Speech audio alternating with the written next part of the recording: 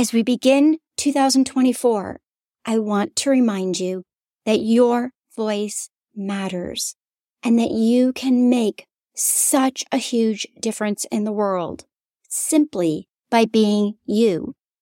Often we think we can't enact enough change because we're only one person, but we can. Today, I'll share a story of how my actions changed the script of a PrimeTime TV show.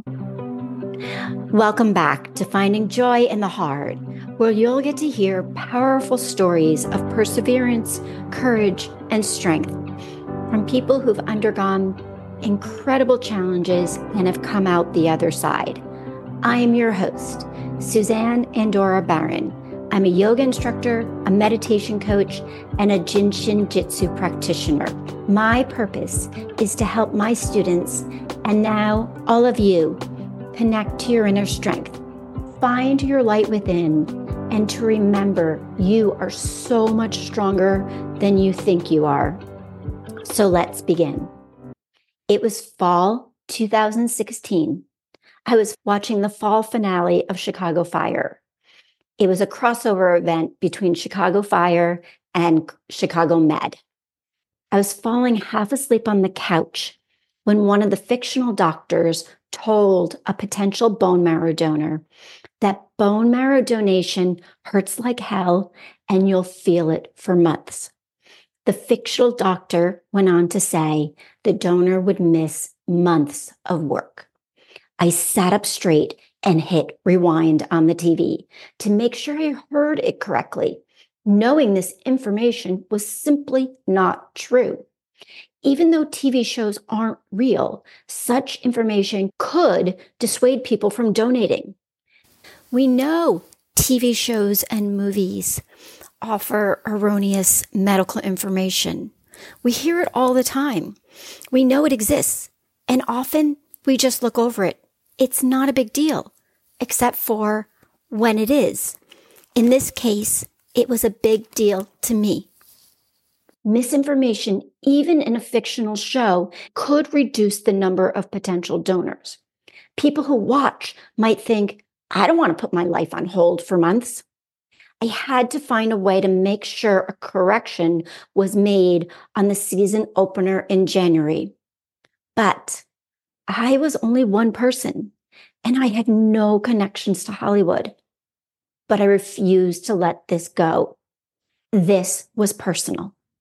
Christopher, our oldest child, when he was 9 and battling an adult form of leukemia called AML in the summer of 2007, he was on the list to receive a bone marrow transplant. And up until that time, we had only been able to find 8 out of 10 matches. 10 out of 10 was perfect. And then one day we were told a 9 out of 10 match was found. The very best to date. We were so excited. We were on cloud 9. But weeks after we got that good news, we were told the person backed out. No reason was given. We begged the doctors to get a message to the person telling them that their donation would save a child, a 9-year-old boy. But that wasn't how donation worked. Protecting the donor's identity was paramount. We don't know why they backed out. They could have backed out because they were pregnant. We didn't know if it was a man or a woman. They could have backed out because they aged out. At a certain age, you can't donate anymore. Or maybe they had an accident. But what if the reason they backed out was because they were afraid it would hurt too much? Christopher never got the chance to receive a bone marrow transplant because we couldn't get him into remission. But I didn't want a potential donor backing out for what they might have heard on TV. So the next morning, I reached out to a doctor who was a friend of the family. He suggested I get in touch with someone at Be the Match. I had emails from Be the Match because we had organized, or I should say, my sister Melissa and my friend Regina had organized a giant bone marrow drive in Glen Rock. My sister also organized one in her town, and my cousin Angela organized a third one up in upstate New York. I didn't have a contact person, though, because I wasn't involved in it at all. And sure, I could have reached out to my sister Melissa or my friend Regina and asked for someone's name, but I didn't think of it. So I simply found an email that said info@bethematch.org. And in the subject line, I wrote, transplant misinformation on PrimeTime NBC show. I wrote verbatim what the fictional characters had said. Thank God for DVRs. I rewound the program at least 10 times. I told them the storyline regarding bone marrow donation would continue in January and suggested they get NBC to include a public service announcement following the show, providing accurate information and encouraging signups. I wrote that as a large organization, perhaps someone on their board had connections at NBC and could encourage this. I told them I planned to contact the network as well, but their organization, given their size, would have a lot more pull. I shared why this was important to us and why this mattered so much. I closed the notes saying, if Hollywood is going to include bone marrow donation in its storyline, it's irresponsible to give the public misinformation that could actually cost lives. Be the Match got back to me in less than 24 hours. I still get goosebumps thinking about it. They had already notified NBC Universal about the misrepresentation and the impact it could have on getting life-saving donors to join their registry. NBC informed Be the Match that they would share their concern with the producers at Chicago Fire. In the season opener of Chicago Fire in January, they toned down the language. Now, the fictional doctor said, you'd be in pain and miss a few shifts. Remember, they were firefighters. Versus months of work. That's days, not months, which is far more accurate. My actions changed the script. Can you believe it? I want to give kudos to NBC for fixing the dialogue right in the script.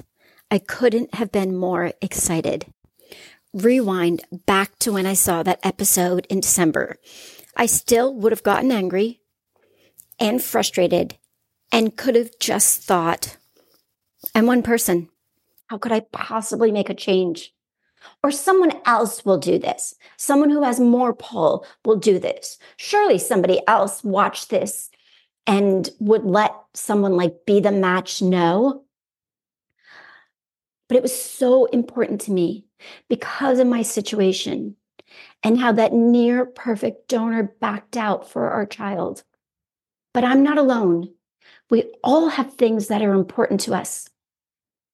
What are you not speaking up about because you don't think you can make a difference? You can. I'm no different from you. So get excited as we move into 2024. There's so much opportunity and possibility if we allow ourselves to see it. I know you can do it. I have total faith in you. We just have to follow through when we have that thought of what if. Finish the sentence. Take the action. And share with me what you do. I would love to hear. We are so powerful. We just forget sometimes. So, starting next week on January 8th, I'll resume my interviews. I have some amazing guests set up here at Finding Joy in the Hard. And if you'd like to be a guest, please reach out to me. I would love to learn about your story. 3 things I know for sure. Light can be found in the dark. Joy can be found in the hard. And we are so much stronger than we think we are. So the healing tip for you today is to hold your index finger. When you start to have that thought, what if? Just reach for one of your index fingers. This is Jinshin Jitsu. Jinshin Jitsu is a 3,000-year-old healing practice in which we use our hands and our breath to balance the mind, body, and spirit. From Jinshin Jitsu, we know that holding the index finger calms fear. You can think of fear as false evidence appearing real. Hold the index finger, close your eyes, and finish this sentence. What if I do X? Stay here and breathe. You can breathe for 3 breaths or 3 minutes. You can inhale through the nose and exhale through the nose, or inhale through the nose and exhale through the mouth. Don't squeeze the finger, press, massage, or pinch. Jinshin Jitsu includes light touch. Before I close, I have something really exciting to share with you. On January 17th, I will be teaching a 4-week course called Body Holds for Healthy Living. I will teach you all the areas on the body that you can hold. There are 26 on one side and 26 on the other side.